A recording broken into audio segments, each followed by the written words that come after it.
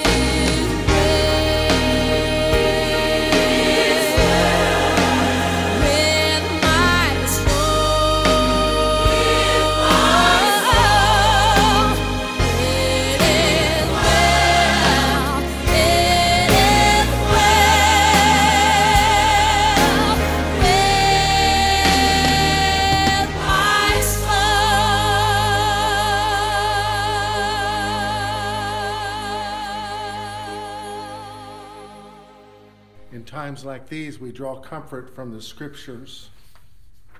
In your funeral folder is the Lord's Prayer, which comes from the scriptures. Often in these folders you see Psalm 23 and other comforting scriptures. A comforting scripture that comes to mind and was suggested by Lester's daughter Shelley comes from 1 Corinthians 13 that says, verse 12, "Now we see in a mirror dimly, but then face to face. Now I know in part, but then I shall know just as I also am known." Some things in life don't make sense, but one day they will. Suppose you had gone to the wrong house, you'd received directions and your GPS led you astray, or the numbers got mixed up and you went to the wrong house and you knocked on the door and you were sure, confident, excited that you were at the right place, only to discover you were at the wrong place. Would you stand there and argue with the wrong homeowner that you were at the right place? Would you barge your way into the house? No, you wouldn't. You would go and look somewhere else. So today, we do not need to continue knocking on the door of the house called why. We don't know why everything happens like it does. We're knocking on the wrong door, folks. We need to run to the door of the tower of trust. For the name of the Lord is a strong tower. Run to the right place.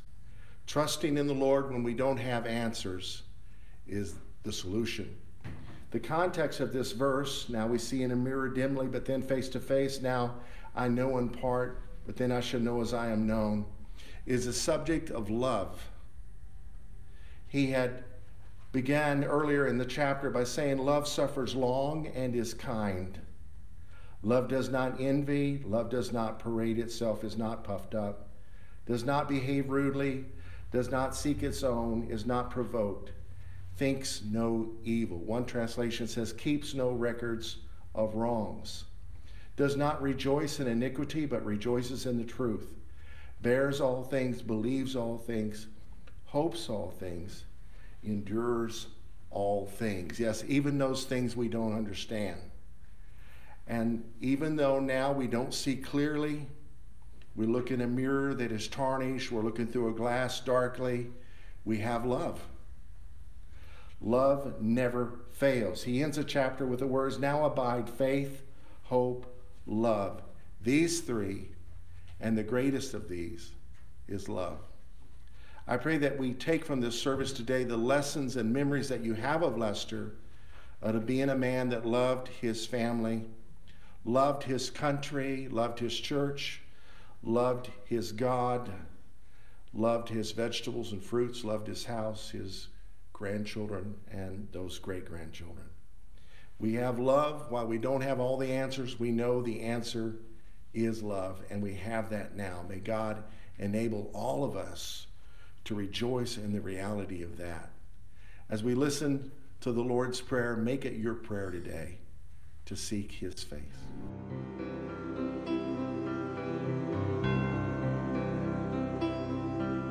Our Father,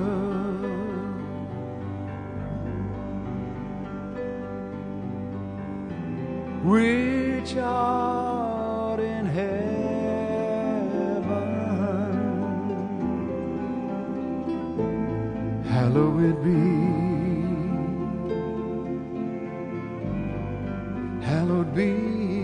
thy name.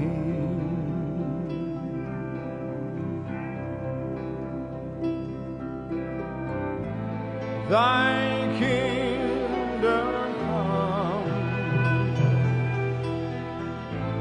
thy will be done in earth as it is in heaven.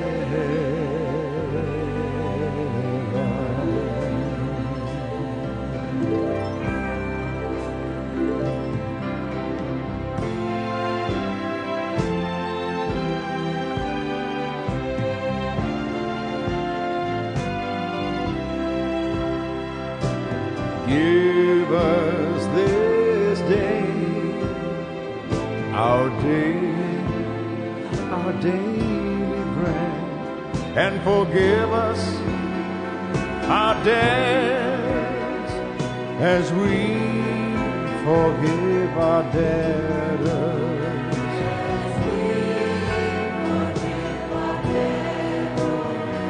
And lead us not into temptation, but deliver us from evil. For thine is the kingdom and the power and the glory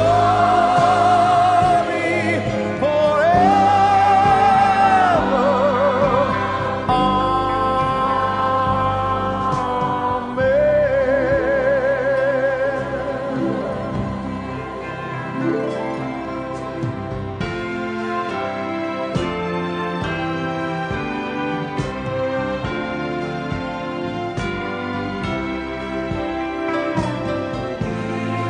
Give us this day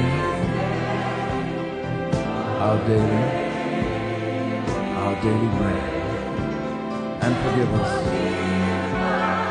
our debts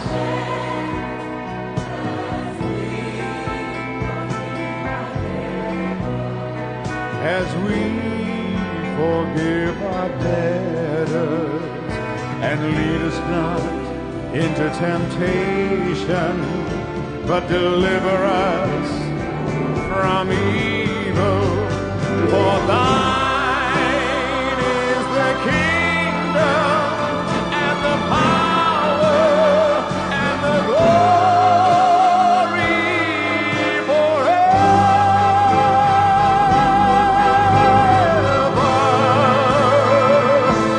and ever.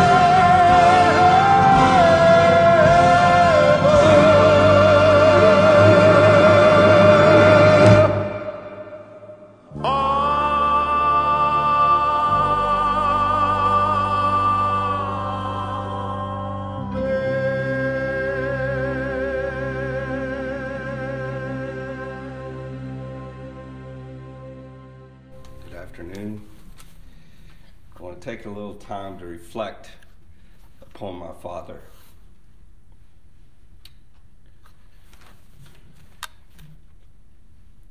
It's a lot. I know just different people I talk to already know, you who know who he was. He's a great man.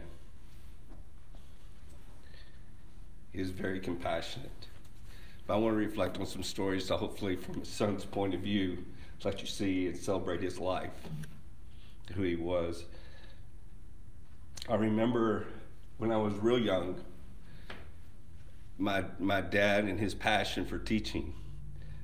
I was only in first, second grade, but he was teaching at Pascal High School, and he would ready the test. He had this old typewriter. He would come up and he would work all night getting the test ready. Well, all night, as late as I was up. And he was a passionate teacher. He loved teaching. When he went to Miller's Brewery, he didn't give up that passion to teach. He actually continued teaching in Sunday school classes in Christian Temple, which was our church at the time. And then when we moved to Granbury, he continued as he was a part of the founding of Faith Assembly of God right here in Granbury. He and my grandfather, Wayne Hatcher, worked together with my mother and my grandmother, and me and Shelley were the youth group.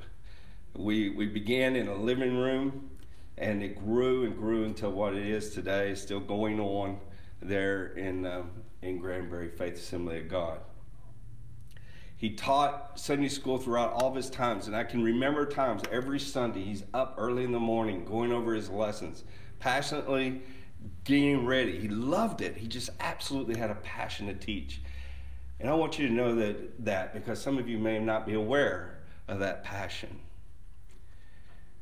I also remember him when my sister got sick, Shelley. Shelley got pneumonia when she was very young. She almost died. He was a man who sought God. He called for prayer. He prayed. He stayed with her. Unfortunately, today, Shelley's not here. Just so you know, she's in Florida due to illness. She could not come.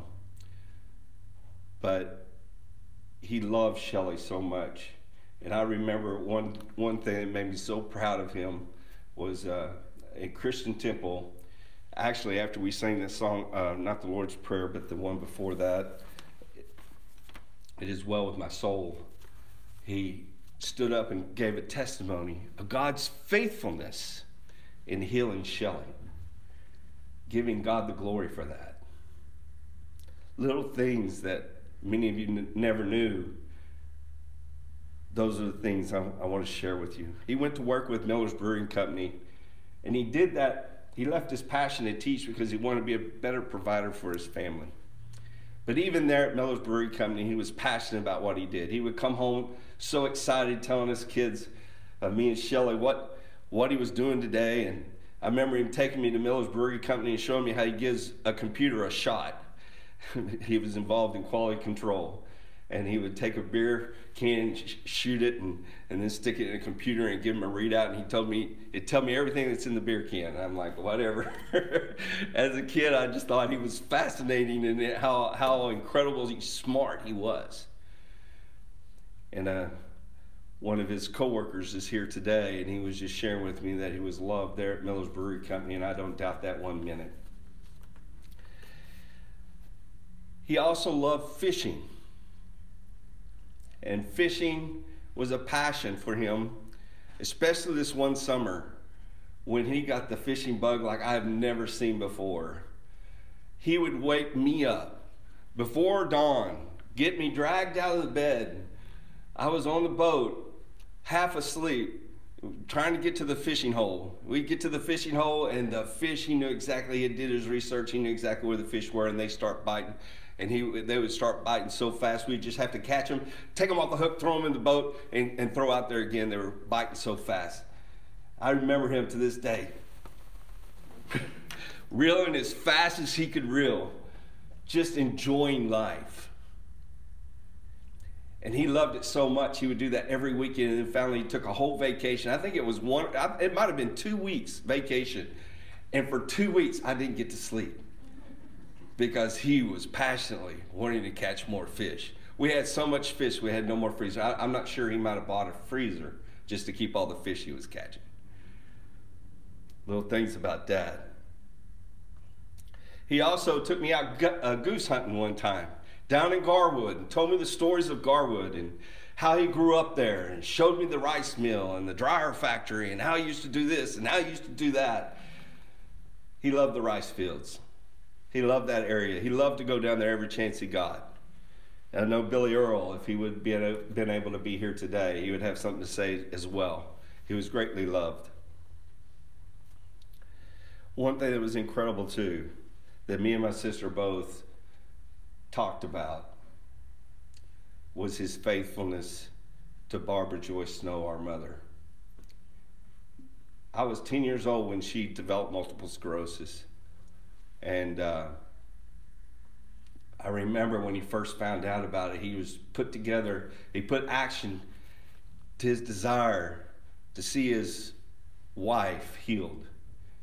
By using his chemistry and his biology, he started doing his own research, testing water, testing ground, testing everything around the house, trying to figure out how in the world did his wife get multiple sclerosis. He was passionate about doing that for numbers and numbers of years. But even when he couldn't figure out the answer, he just stayed by her side for 30 years. 30 years, he stayed by her side, took care of her, made sure she was tended to. It wasn't easy. He would spend long hours at work. I can only imagine the pain he was going through, as all of us watched our mother succumb to multiple sclerosis. I also remember those hard talks. I remember 2 distinctive hard talks he gave me. You know, those father-son, you better be careful kind of talks. I won't share what they are. That's between me and him. Some of the family knows some of it. But the thing that my dad had for him was when he finished those talks, I always felt loved. I always felt his compassion, his grace, his mercy. I'll tell you this one. When I was in a rebellious stage, I was involved in a little incident that put me in jail overnight. I wasn't proud about it. But my dad, Lester Snow, worked all night to figure out how to get me out of jail as fast as possible. At about 5 or 6 o'clock in the morning, he showed up with a special order from a judge. I have no idea how he did that, allowing me to be released right away because I had to get back to school in Dallas.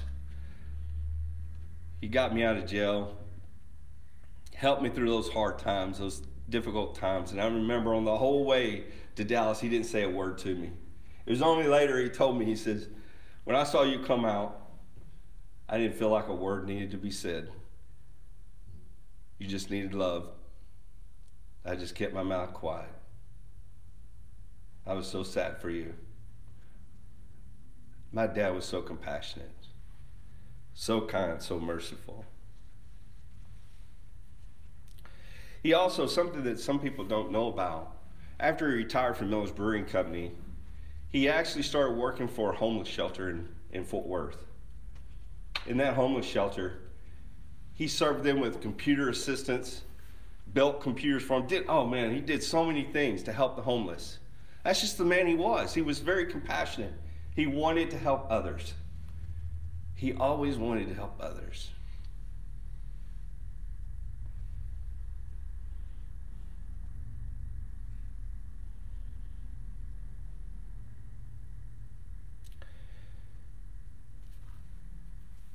In his final days,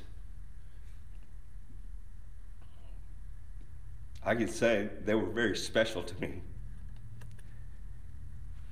Even though dementia began to affect him, I was able to talk to him and jog some memories, and he could remember things of old better than he could remember. He might ask my name twice, but he could remember Garwood.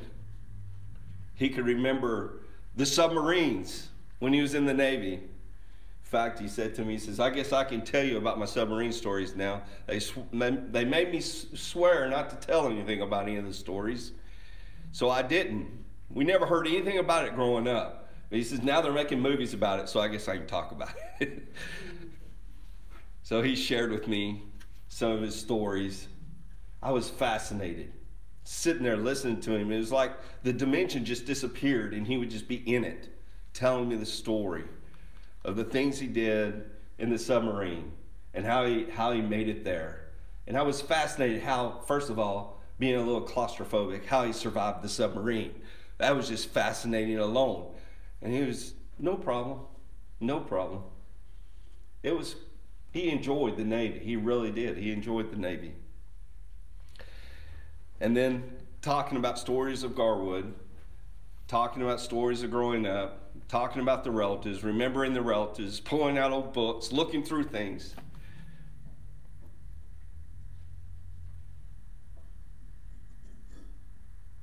I don't know what else to say, so I'm just going to end there, but his life was worth celebrating.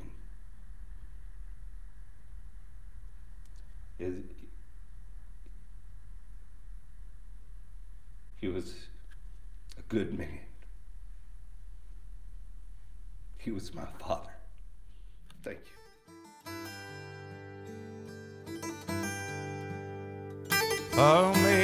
Amazing grace, how sweet the sound that saved a wretch like me. I was lost, but now I'm found. I was blind, but now I see.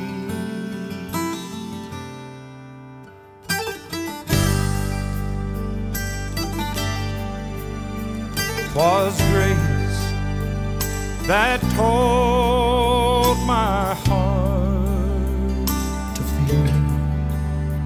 and grace my fears relieve. How precious did that grace appear. Oh, the hour I first believed.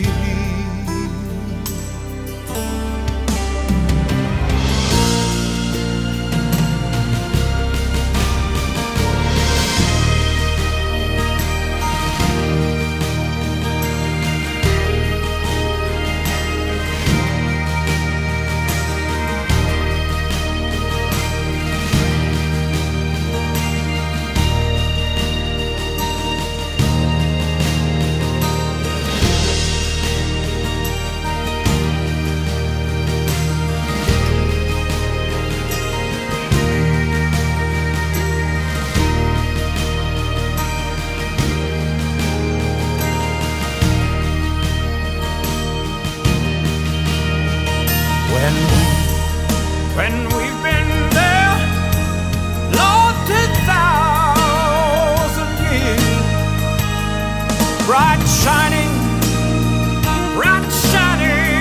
as the sun. We've always stayed to sing God's praise. And when we first begun, we've always stayed to sing God's praise. And when we first begun,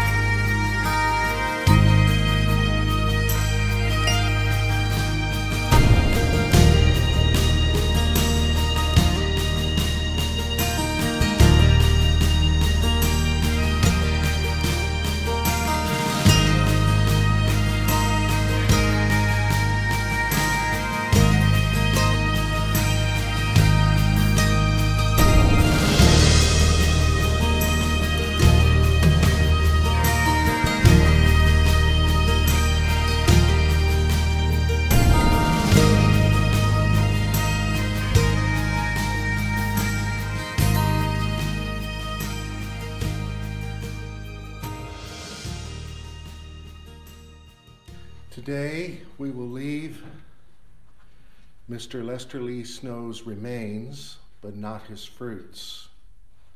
Today we will bury his voice, but not his words. Today we will lay his hard-working hands to rest, but not his works.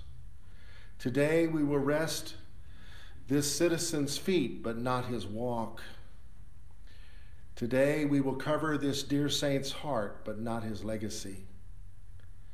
Today we will depart from this sailor's earth suit, but not his victories. Today we will say goodbye, but not for long.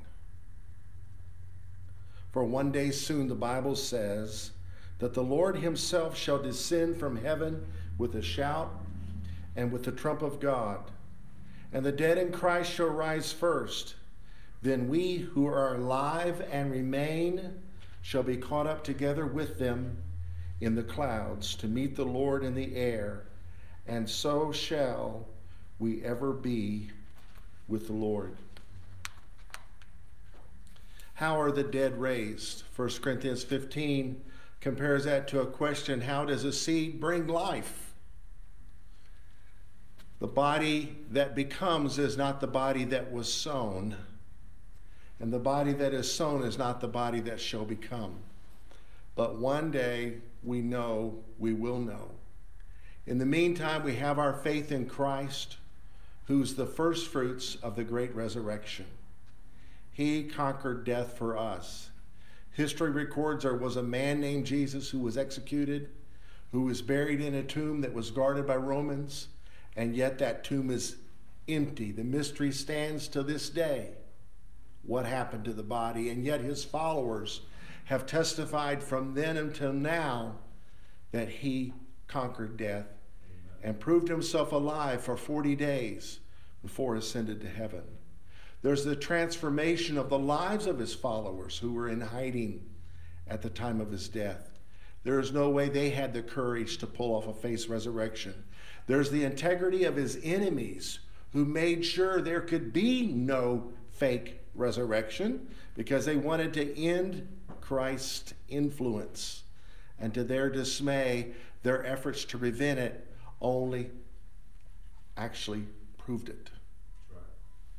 There's a transformation of his family. Plenty of people will cause people to follow them, but your family won't follow you if they know you're not real. Prophets are honored everywhere except at home, Jesus said, and yet his family also became his followers, some of whom died torturous deaths, testifying to the fact of his resurrection. There's the transformation of the Roman Empire that had for 3+ centuries attempted to disprove the story of the resurrection, and finally they embraced it so much to the point that they made Christianity the state church. I'm sure it was a relief to the Christians at the time who were getting slain by the thousands, but over the centuries it became not a good thing when you mix dictatorships with religion. But the fact is, the resurrection happened, and there's the stamping, the engraving of human history that is observed to this very day. For in the whole world, we are in the year AD 2019. AD is Anno Domino, which means the time of the Lord's reign. Domino relates to dominate or to reigning or leading. Anno relates to time or annual. From the time of the Lord's life until now, it has been 2019 years. Oh, I know secular textbooks are now calling it CE, Common Era, but the question to ask them is, why is it only 2019? Because of the resurrection. And so that fact gives us hope that we will see Lester again. The question for us today is, are we ready to meet the Lord? Let's pray. Father, I pray in the name of Jesus, if anyone here is not ready to meet you, not ready at the time of their passing to be reunited with Lester, I pray, Lord, that you would set that person on a quest to research the story of the resurrection for themselves, to come to the place of saving faith. We ask this in Jesus' name. And now, Lord, in conclusion, we pray according to the words of your brother Jude, who wrote, "Now to him who is able to keep you from falling, from stumbling, and to present you faultless before the presence of his glory with exceeding joy, to God our Father, who alone is wise, be glory and majesty, dominion and power, both now and forever. Amen." To the garden alone, while the dew is still on the roses, and the voice I hear falling on my ear, the Son of God discloses,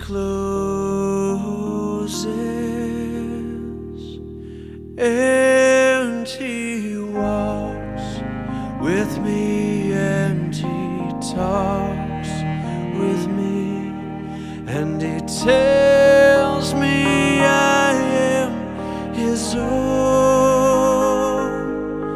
and the joy we share as we tarry there, none other has ever known.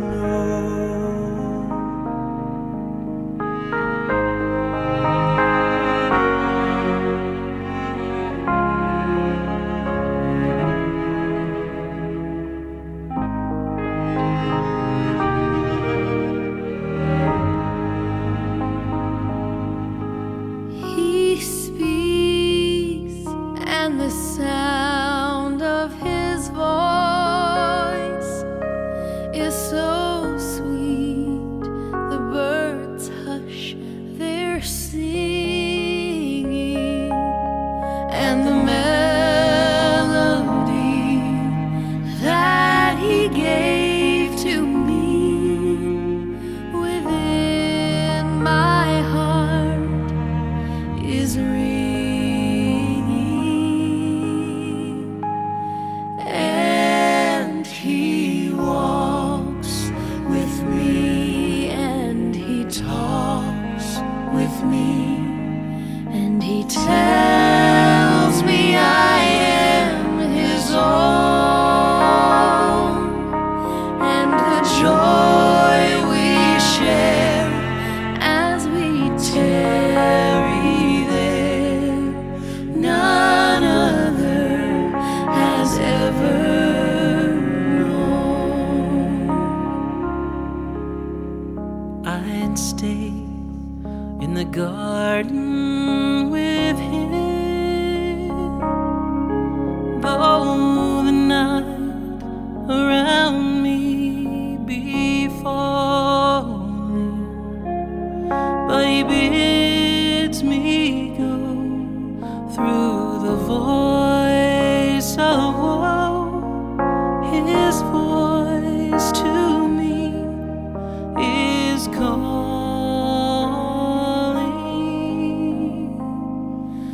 and he walks with me, and he talks with me, and he tells me I am his own, and the joy we share as we tarry there, none other has ever known,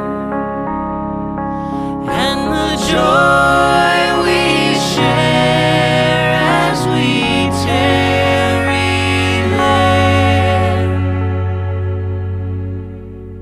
none other has ever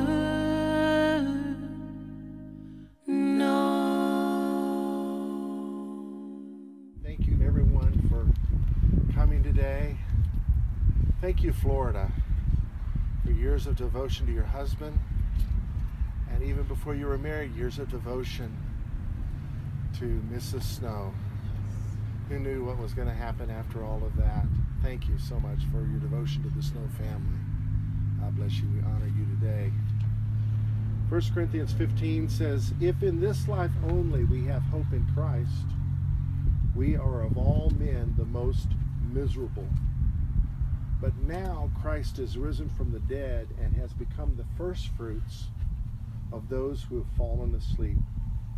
For as in Adam all die, even so in Christ all shall be made alive, but each in his own order. Christ first, and afterward those who belong to Christ when he returns. Some will say, how are the dead raised up? And with what body do they come? Foolish one, what you sow is not made alive unless it dies. For what you sow, you do not sow the body that shall be, but mere grain, perhaps wheat or some other seed. But God gives it a body as he pleases. To each seed its own body. So our bodies are sown in corruption. It is raised in incorruption. It is sown in dishonor. It is raised in glory. It is sown in weakness. It is raised in power. It is sown a natural body. It is raised a spiritual body. Lester Lee's Snow's natural body is being sown today. It shall be raised an immortal, spiritual, celestial body. So where do we go from here? He ends the chapter with these words. This is our challenge to us today. Therefore, my beloved brethren and sistren, be steadfast, be immovable, always abounding in the work of the Lord, knowing that your labor is not in vain in the Lord. So there's 4 things for us to do. One is be steadfast. Keep on living. Keep on being faithful at what you are called to do. Keep on loving others loving your family, continuing the legacy that Lester began and the legacy that he continued. Number 2, be immovable. That's another way of underlining the word steadfast. Just don't get off course. Continue being faithful. Number 3, always abound in the Lord's work. Seek to do what he calls you to do and do it well, and do it more, and increase its fruitfulness. And number 4, know that if you do these things, it's not in vain in the Lord. For one day soon, resurrection is coming, and we will all be rewarded. Let's pray. Lord, we thank you for the example of people like Lester Lee Snow. Thank you, Lord, for their love for you and their love for their fellow man and their love for their family. Thank you, Lord, for his love for his family that is here today and those that are not here today. I pray, Lord, you would comfort them, each and every one. Lord, we ask for your blessing upon this day and beyond, Lord, as we face the next chapter of our lives. For your glory, Lord, may we be steadfast, immovable, and abounding in your work, knowing that it's not going to be in vain. In Jesus' name, amen. Amen. God bless you.